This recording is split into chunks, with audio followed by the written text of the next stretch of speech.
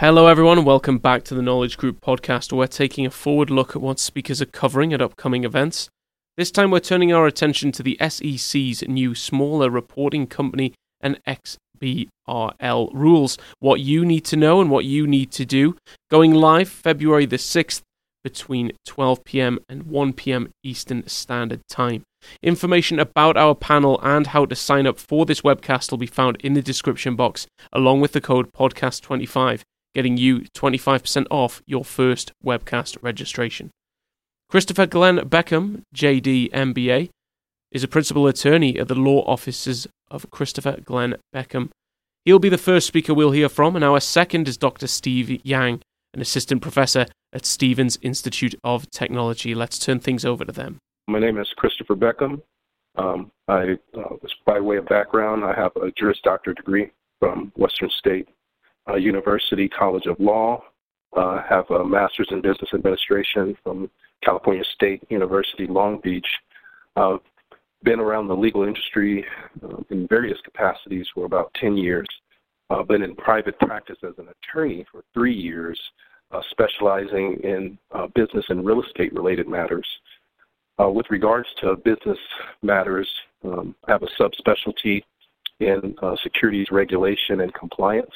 I've helped several companies conduct and finish public fundraisers, and so the topic of the webinar is right up my alley with regards to the new rules being promulgated by the Securities and Exchange Commission.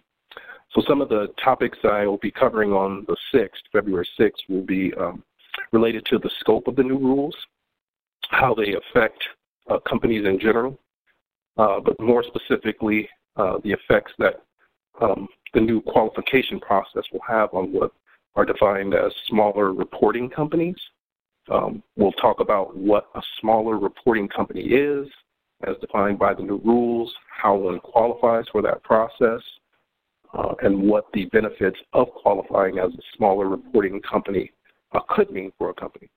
We'll also talk about how the long-term effects of these new rules will affect companies from a compliance standpoint.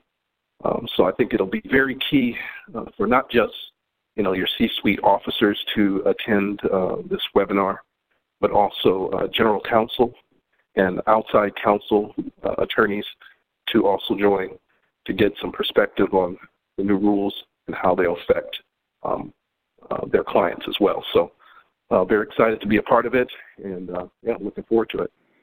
Hi, my name's Steve Yang, and I'm a system professor in the business school of Stevens Institute of Technology.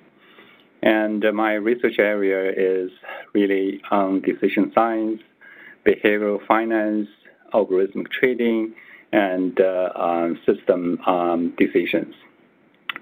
And previously, I have worked with SEC pretty much at the beginning of the XBRL mandate in 2007.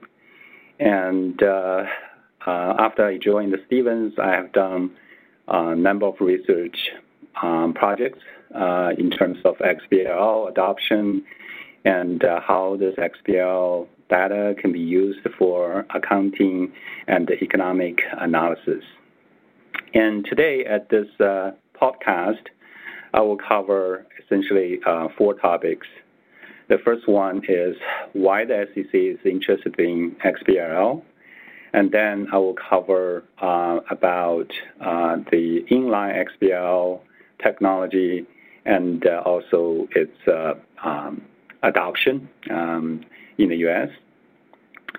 And after that, I will also talk about some research findings in terms of XBRL adoption and the impact to the business world.